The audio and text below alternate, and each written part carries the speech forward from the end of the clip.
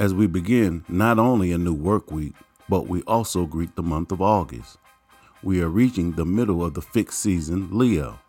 Leo can represent the childlike qualities inherent in all of us. Interesting how this is the time of year when we start sending kids back to school. For some, that journey begins today. The moon is in the perfect sign to start that journey, Gemini. The sign has one expression, but the condition of the moon is another. The moon is in a T-square with retrograding Jupiter in Aquarius at the 29th degree and Mars in Virgo.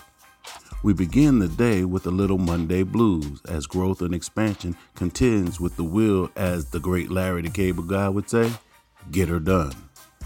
On a brighter note, if you have been struggling with negatively charged thoughts or need to have that conversation to patch things up, this could be the time of release. Mercury makes a positive aspect with the wounded healer Chiron. Who are you really hurting walking around with that chip on your shoulder? This is Paul Heath with I Am Astrology Readings. Know thyself. Balance your energy.